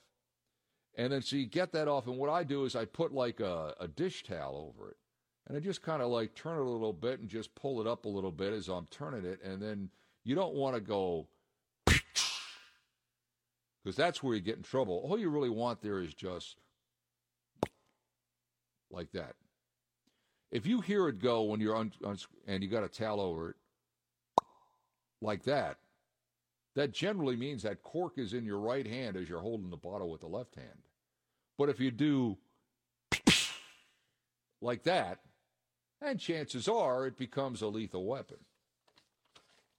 I'm just looking out for people, right? I don't want to see anybody go to the hospital. I want you here and listening to me on New Year's Day at 9 a.m. But there you go. One of the leading causes of eye damage during this holiday season are corks that are going flying out of bottles of champagne at 55 miles an hour. Matt Reese is taking notes on that. He's writing that down. Okay, cork outside, take the caging off, 55 miles an hour. All right, the Bengals. If they're moving on from Andy Dalton, shouldn't they be moving on from other people as well? It's all straight ahead on this here radio station, affectionately known as the Big One, but for FCC purposes, 700 WLW Cincinnati. I make a rich woman beg, and I make a good woman steal. I make an old woman blush, and I make a young girl squeal. I want to be yours, pretty baby, yours and yours alone. I'm here to tell you, honey, that I'm bad to the bone, bad to the bone, bad to the bone. All right, welcome back. 208 News Radio 700 WLW, the average American in for the Great American on this final Monday of 2019 at Paul Brown Stadium. Today, players are packing up and heading home. How many will be here come the start of the 2020 season is only a guess at this point. And whether or not Andy Dalton is among those that are back is only subject to opinion at this point. But I think most people believe that Andy Dalton's time here in Cincinnati has come and gone. Someone who may know better than us is standing by on the AcuteHearingCenters.com hotline. He is Jay Morrison, who covers the Bengals for TheAthletic.com. I am on record as saying this countless times. The Athletic is the best source for sports journalism on the planet. And whatever it costs for a subscription now, I think it's like $9 a month, something like that. Great writing. Don't have any of those nasty pop-up ads you got to navigate through. And you get great writers like Jay Morrison. Jay, good afternoon, and how are you on this final Monday of 2019? Oh, I am great today, Ken. It's a long season is finally over, but the work continues. As you mentioned, there's a lot of questions, and it all starts with Andy Dalton going into this offseason. Your long seasonal nightmare is over. It wasn't that bad. I mean, there were a lot of losses, and not a lot of players want to talk after that many losses. That made it difficult. But this was a really interesting 2-14 team, from the Cordy Glenn situation to the new coaching staff to the Andy Dalton benching and then restarting and the A.J. Green saga. I mean, there was plenty of things to write about. That's for sure. Now, I think I would say it's fait accompli that Andy Dalton's time is come and gone here in Cincinnati. It should.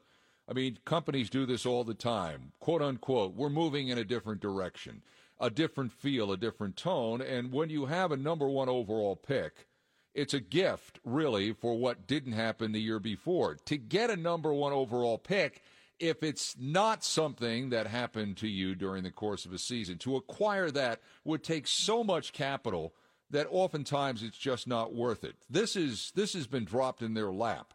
There's a quarterback that's sitting out there. His name is Joe Burrow, and we know what he can do. I think connecting the dots here is pretty easy, but then again, it is the Bengals, and I understand that there's nothing easy with this franchise.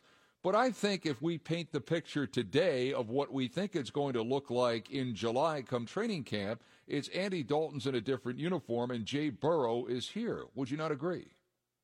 Yeah, I totally agree. I think Joe Burrow is the number one overall pick. I don't see the Bengals moving off of that, trading down to get more picks. I don't see him going in any different direction. And I don't see him hanging on to Andy Dalton. You could say, I mean, really, honestly, if you wanted a veteran quarterback to back up a young star like Joe Burrow, there would be no better person than Andy Dalton. Mm-hmm. He would give every ounce of his time, effort. He would do everything he could to help Joe Burrow along.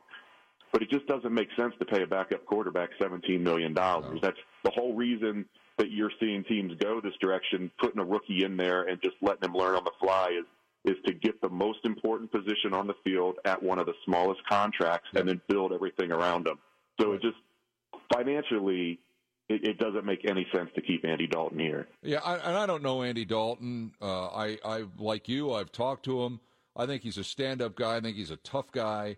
I think he's taken a few slings and arrows here that were not his fault. Certainly, he's done things that have drawn that kind of criticism. But I think when they benched him and put Ryan Finley in for 3 games because they were going to, quote-unquote, evaluate what they had, something you should do during training camp. They should have known what they had in that guy coming out of training camp.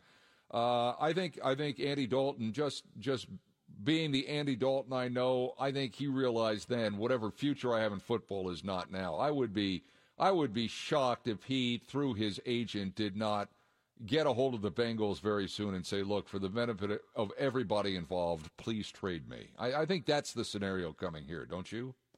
Yeah, well, he went on the record when they made the benching right at the trade deadline saying that he wished it would have happened sooner so he could have been traded. So if that was his mindset in Week 8 back in October, it's certainly the mindset going forward. And it's interesting. I did a story last week. I went around the locker room, just asked everybody their favorite stories or memories of Andy, and a couple of people talked about how he stood up in that first meeting after the benching and said he wanted to address the elephant in the room, that he didn't want people tiptoeing around him. He doesn't agree with the decision to be benched, but he's going to be the same guy he's always going to be. He's going to help everyone. He's going to help Ryan Finley, and I'm here for you guys, basically. And that just kind of speaks to who he is. And today he was cleaning out his locker, and he walked around to every media member and shook their hand and just kind of joked and said, in case this is the last time, I wanted to say goodbye. And then as he was walking out, he said, see you in April.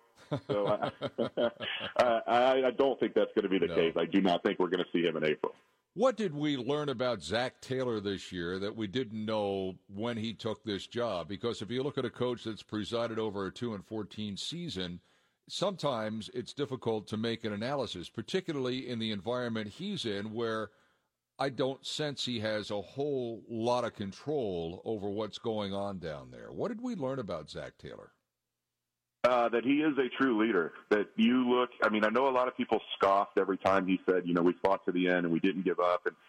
But look at how bad this season was, and look at how hard they played these last 2 games. Just that comeback alone in Miami, and then to come out yesterday, the Browns are a little bit of a wreck, but to come out and play as well as they did.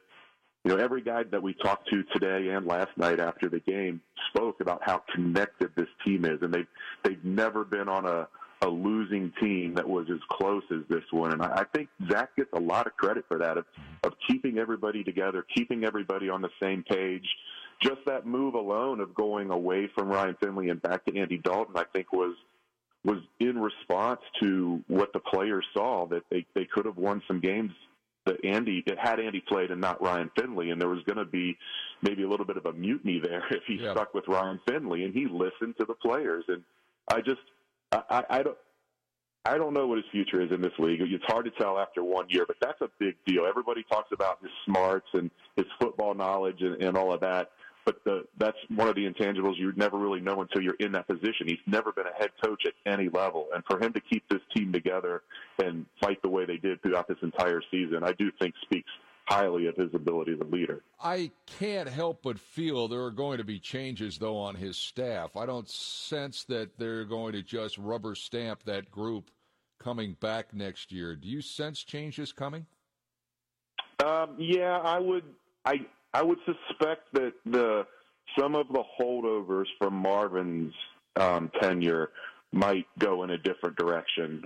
Some might have options to go elsewhere, or the Bengals may just say your services are no longer needed here. But everything was thrown together so quickly because of how everything. Judy was boring. Hello. Then Judy discovered ChumbaCasino.com. It's my little escape. Now Judy's the life of the party. Oh, baby, mama's bringing home the bacon. Whoa, take it easy, Judy. The Chumba life is for everybody. So go to ChumbaCasino.com and play over 100 casino-style games. Join today and play for free for your chance to redeem some serious prizes.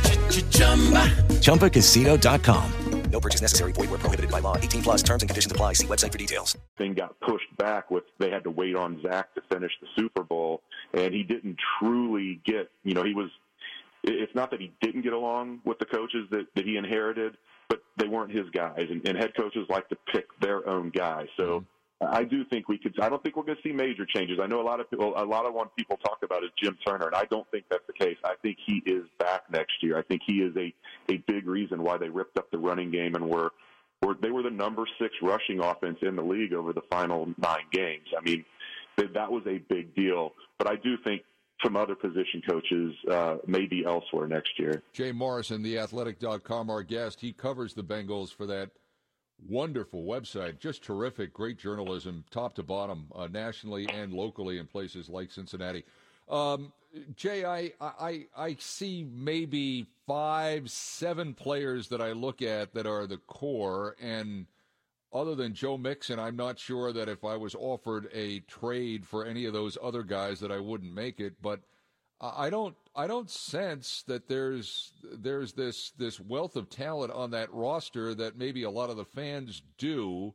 How much do you think that roster changes between now and the start of next season, if indeed the Bengals play this thing the way most rational organizations would play it, through drafting and signing impactful free agents? Do you sense there will be a lot of turnover on that roster? Yeah, it's going to be significant. I think I added it up a couple weeks ago. I want to say there was 21 guys that were in the final year of their deal. They may bring a few of them back, but most of them I think are going to go elsewhere. Then you've got guys like Cordy Glenn, Andy Dalton, maybe Dre Kirkpatrick. You got guys that are under contract that just for financial reasons or other reasons they may elect to go in a different direction.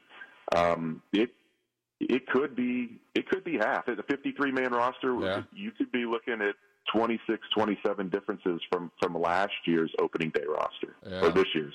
Yeah, and you talk to fans and you get phone calls from fans on this radio station, and you deal with people on Twitter that are going back and forth, and they think they have the ultimate answer as to what's wrong.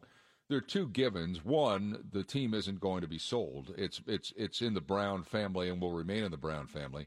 And even though I think they desperately need someone to come in with a fresh set of eyes to look at this situation and try and figure out from the outside looking in why it got here and how it can be fixed quickly, I don't sense this organization signing the director of pro personnel or a general manager anytime soon. Do you? No. I mean, it's been this way forever, and people have been calling for that since the 90s, and they've resisted it at every turn. And, Mike's getting older, but I just think that's even more reason that it's not going to happen, that he's going to ride this thing out and do it his way. And try to catch lightning in a bottle, which is what's really going to take. They've proven that they can have good teams when they have good drafts and things kind of fall into place. But the system they're running right now is not built for consistent success. Other than coaches being dismissed, which probably would be on the immediate horizon, position coaches being let go and whatnot, what is the first big thing we should look for in this off season? I don't mean the combine. I don't mean individual workouts or anything like that. I mean, what do you think is the first big thing we look for with regards to change with this organization going forward now in the next few months? Well, I do think if there's going to be coaching staff changes, it'll come this week, probably within the next few days. The other thing, the reason that's the case is I expect them at some point today to announce that they're going to coach in the Senior Bowl, which is a huge advantage. Sure. They're going to get to see these players up close. They're going to get to see what makes them tick. Who are the leaders? How do they respond to coaching? It's not just seeing what they can do in practice, because there's tons of game film out there. But that is a big advantage. I think all they're waiting on right now is to find out who's going to coach that other team in the Senior Bowl, because they want a team that was bad but that is retaining its coaching staff. So I think they're waiting to see how Black Monday shakes out. But yeah, beyond that, I don't know that there's going to be anything major until you get to the draft. So the coaching staff change will happen this week, and then none of the player movement really is going to start happening until the start of the league year. So it's gonna be sit and wait and see. They will probably tag AJ Green and then work on an extension with him. If that happens, I don't see that happening until probably closer to training camp. An Andy Dalton trade would probably come before the draft, but not any sooner than that. This is really going to be kind of a dead period until we get past the combine and truly into draft prep. Well, there's nothing like a dead period where you got to sit and wait and make stuff up as opposed to react to a million different things, which is what happens during the season. Jay, it's always great having you on. Great insight. And as I mentioned, a huge fan of The Athletic. And thanks for your time, man. Have a great 2020. All right, you too, Ken. Jay Morrison, theathletic.com. I would think there would be some position coaching changes, and I would also think that there will be activity towards the Andy Dalton trade closer to the start of the draft. That seems to be what happened. The A.J. Green thing could be an absolute dumpster fire. Everybody's saying the right thing right now, but when you're talking about money and you're talking about the last big contract a guy will sign, and he goes into that season, that off-season with great uncertainty, I think this could be a dumpster fire if they're not careful. Coming up on 223 News Radio, 700 WLW. 700 WLW. Welcome back. I am Ken Brew, the average American in for the Great American. One of the best concerts I saw in 2019 was up the road in Columbus in July. The Electric Light Orchestra. And happy birthday to Jeff Lynne. 72 years young today.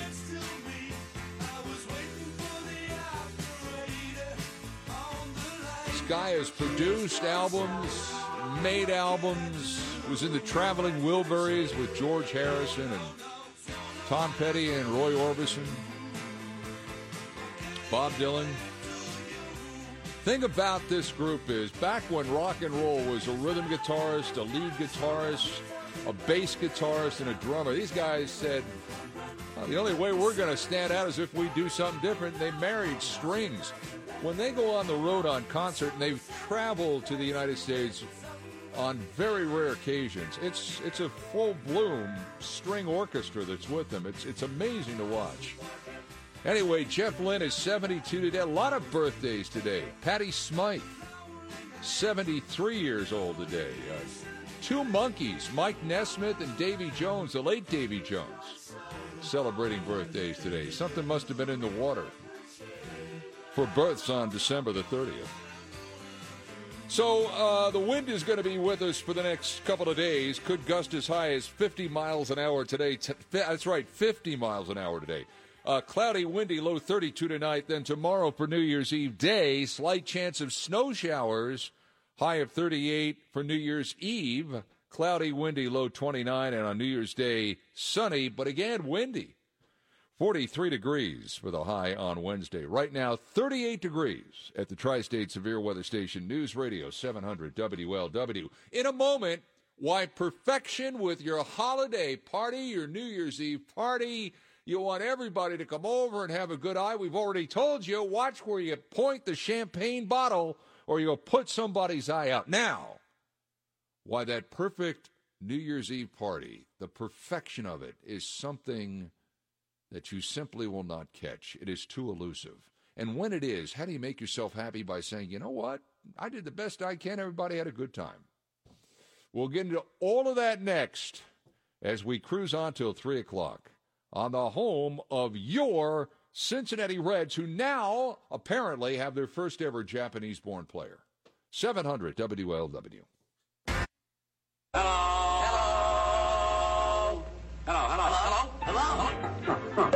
Quiet, numbskulls. I'm broadcasting. Oh, you bonehead. Oh, right, guy. Apparently, Seg, there's been some translations done of the I guess the Nikon Sports report on with the Shogo Akiyama. And I'm seeing this here. There's a guy that has read the translation, and after the translation, in the middle of it, they refer to Joey Votto.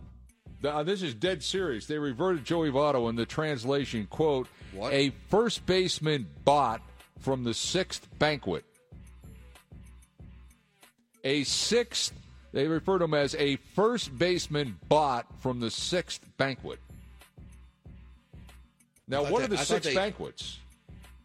I don't know. I thought they drafted him. Maybe Bott could have been Bat, and maybe, but they refer to... There's some reports, Ken Brew, Mark Sheldon saying that his sources are saying the deal's not done, but John Morosi says the deal's done. Now, how about this? So I don't know. What do you think about this? Let's go to the United Nations. Let me ask you this, Sig. We need an interpreter. What if they signed him to play center field, and they make Nick Senzel part of a deal that brings Francisco Lindor here? Let's talk about that. Let's talk about that. Not bad. If you were the Reds and you could get Francisco Lindor here. By the way, my daughter-in-law taught him in school when he was going How about that? Yes. Where would Freddie Galvis go? He would go on this proposed deal up to Cleveland along with Senzel and Tyler Mahle. Whoa. I got an email from a guy who says that's what they're talking about up in Cleveland. But do you think they would sign Akiyama if indeed they were thinking about maybe flipping Senzel for Francisco Lindor? Then who plays left? Jesse Winker? Jesse Winker. What about Scott Schebler? Scott Schebler. Whatever happened to him? You got Philip Irvin. Right. You got Aristides Aquino. The Punisher. Do you want to punish or be punished? That was Aristides Aquino. Well, we're going to get the Punisher in like August or early on. Or are we going to get the Punisher that was not too good later on in the year? Bingo. That's the key. And if you trade Nick Senzel in this package for Francisco Lindor, and you have all of that offense now, would you consider bringing back Billy Hamilton to play center field? What the? Because of his defensive capabilities. Well, then there'd be rumors that Votto's going on the 7th banquet to somebody. I think this is what they have their feet up on the desk talking about down at Great American Ballpark right now. You think so? They all got their feet up there. They're saying, yeah, what if we... like Nick Kroll and Dick Williams are in a room just kind of sitting there with their feet up, lazy boys. Yeah. Bet you they're down in the clubhouse. That's where those real nice seats are. They're nice. They're down there. They got their feet up. Yeah. And they, probably half asleep. What if we did this? Those were the nice chairs we couldn't sit in. Well, there should be chairs. Sure you sit in them, though, you'd fall asleep in 10 seconds. From the 6th banquet. Anyway, I thought he played for I thought his first team he played for was Votto with the Dragons. Well, was this a team before that? Joel Sherman. What the? Who's a baseball scribe. I think he might be with the New York Daily News. Yes. He's with somebody out there. Says this whole Akiyama thing is done. Well, there you go. That's what I'm reading here. Ken Brew, the Stooge Report, is a proud service of your local Tempstar Heating Air Conditioning dealers. Tempstar, quality you can feel in beautiful southeastern Indiana. Right over there. I see it from here. Call Joe Eckstein at Eckstein Heating and Cooling. The hotline 812-932-2026. Sarah Palin said she could see Russia from her backyard. I can see southeast Indiana from right here. It's a beautiful part of the country. It is. Let's see, Ken Brew. WFAA radio in Dallas says Jason Garrett has been fired along with the entire staff in Dallas. Wow. With the Cowboys. That's WFAA radio. They're going to go after Urban Meyer. Cleveland Browns have asked permission to speak with New England offensive coordinator Josh McDaniels. He's from Ohio. And offensive coordinator Greg Roman about their coaching vacancy after letting go Freddie Kitchens before the play. When did they? I mean, did they do that after they got home last night? Greg. It is Ryan here, and I have a question for you. What do you do when you win? Like, are you a fist pumper, a woohooer, a hand clapper, a high fiver? I kind of like the high five, but if you want to hone in on those winning moves, check out Chumba Casino. At ChumbaCasino.com, choose from hundreds of social casino-style games for your chance to redeem serious cash prizes. There are new game releases weekly, plus free daily bonuses. So don't wait. Start having the most fun ever at ChumbaCasino.com. No purchase necessary. VGW. Void where prohibited by law. See terms and conditions. 18+. Roman has some... Or is Freddie Kitchens still out... working at the airport. He's at gate A13 right now. Really? He's a trying greeter? to get a greeter? Trying to get on a prop plane back to Cleveland. Good afternoon, everybody. Welcome to CVG Airport. The Browns also want to talk with Mike McCarthy, former Packers coach. Oh, he's out there. I think Pat Shurmur's out with the New York Football Wait a minute, Giants. Seg, you're going too fast. Greg Roman has some sort of ties to the Bengals. I don't know what it is. Something to do with Paul Brown. I don't know. Everybody? Well, I'm just saying. I think he's the grandson of Paul Brown's biographer or something like that. I don't know, but there is, and he's obviously a very talented man. Gonzaga staying number 1 in the nation in the AP poll. Yeah, Ohio State falls to 5th. Yeah. Louisville drops to 7th. Yeah. Villanova plays Xavier tonight on 55 KRC at Big 6. Game. It's in Philly. Is 10th. Kentucky jumps up 2 spots to 17th. Yeah. Dayton falls 2 to 20th. And there's college basketball ongoing right now as we speak. Ken Brew. Yeah. The Miami Redhawks lead Wilberforce late first half, 31-6. But are you ready for the big question? Can't wait. On Friday at 3:30 in Boise, Idaho, the Ohio University Fighting Bobcats on the under blue the direction of Frank Solich. The Smurf turf? They take on Nevada in the famous Idaho Potato Bowl. Who wins that game, Seg? I think I better say Ohio U or you'll beat me up. Stand up and cheer. Are you and Tom Brenneman taking a Lear jet out there to watch them play? Yeah, we're going to drop Freddie Kitchens off in Cleveland first. Jeez. Yeah. Nice. Well, I'm just saying. I'm pretty excited about this. The Bobcats have been there before, and they boarded the plane to go out there today.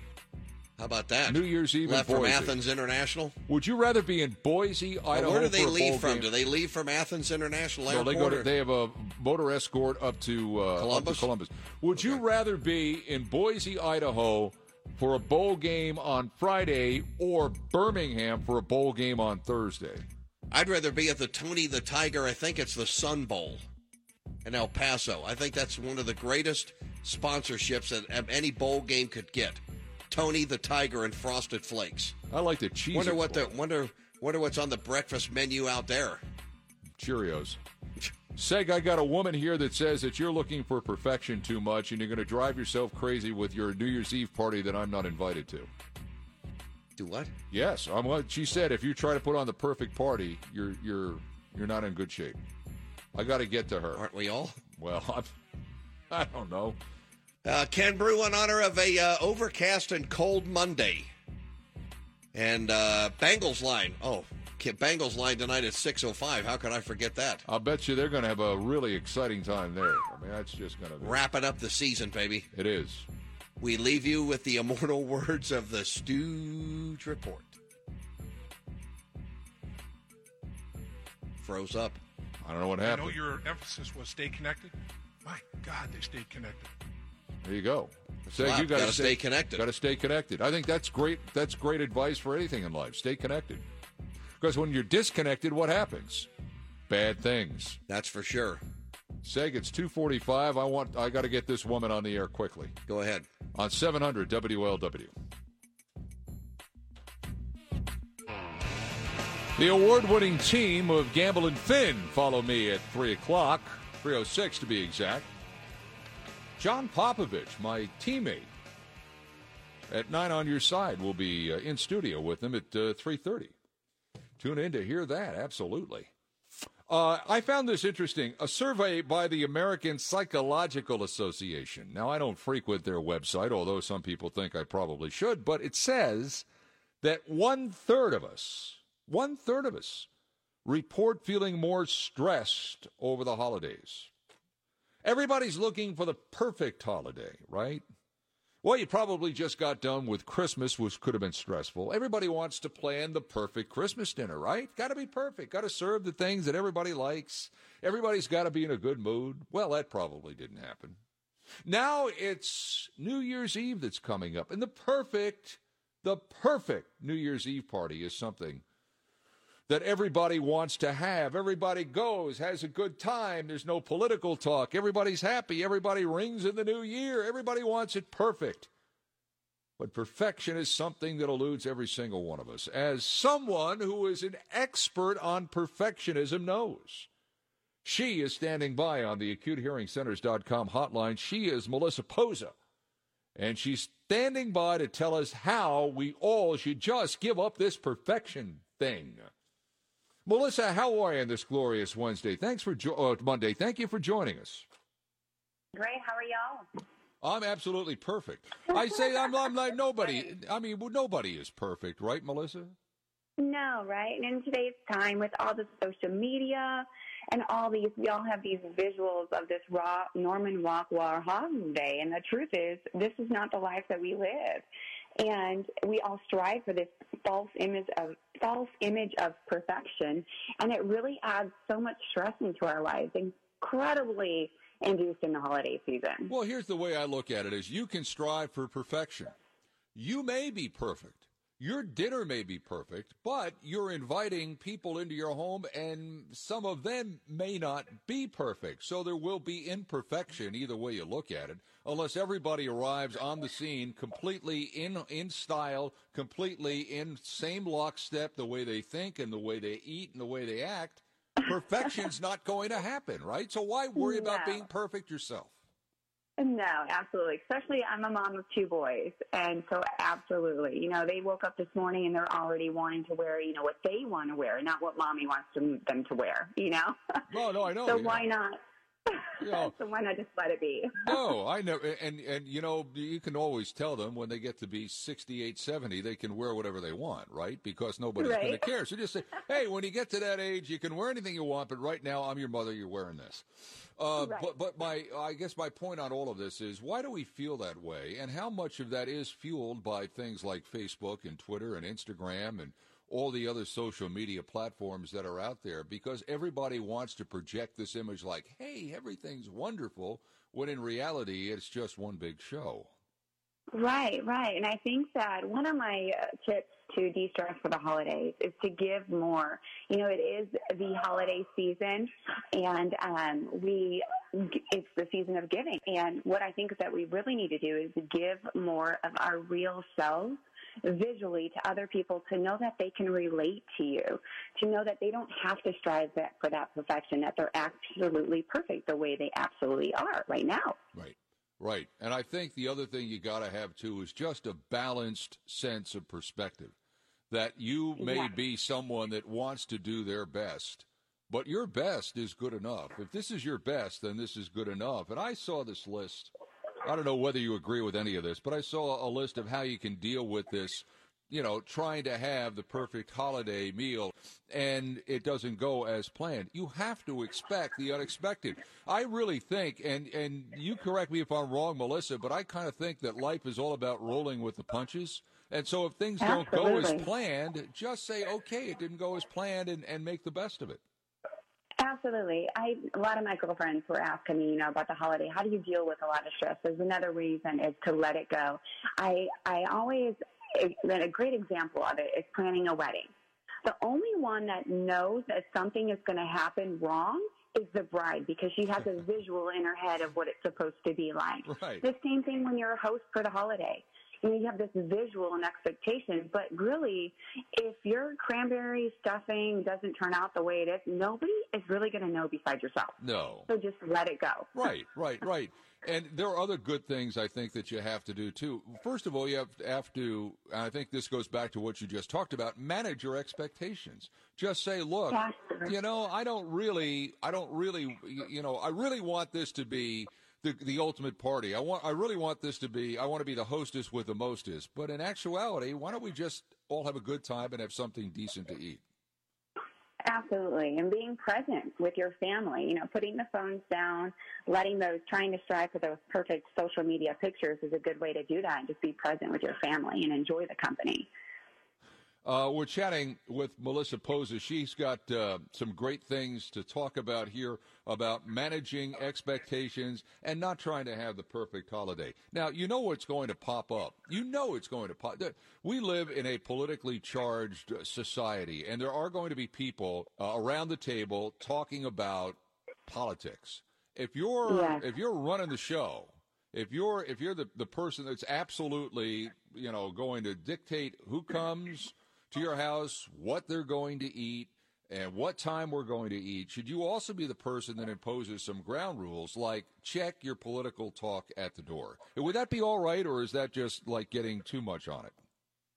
Yeah, I think there's a great way to do that gracefully. so that way people are more comfortable, because you don't want to really offend anybody. You want everybody to enjoy your company. And there's a graceful way to do that and change the subject. Yeah. How would the graceful way be? Because I just say shut the hell up. What's the graceful way? What's the graceful way to do that? My father-in-law would do that. Absolutely. My dad and my father-in-law would do that.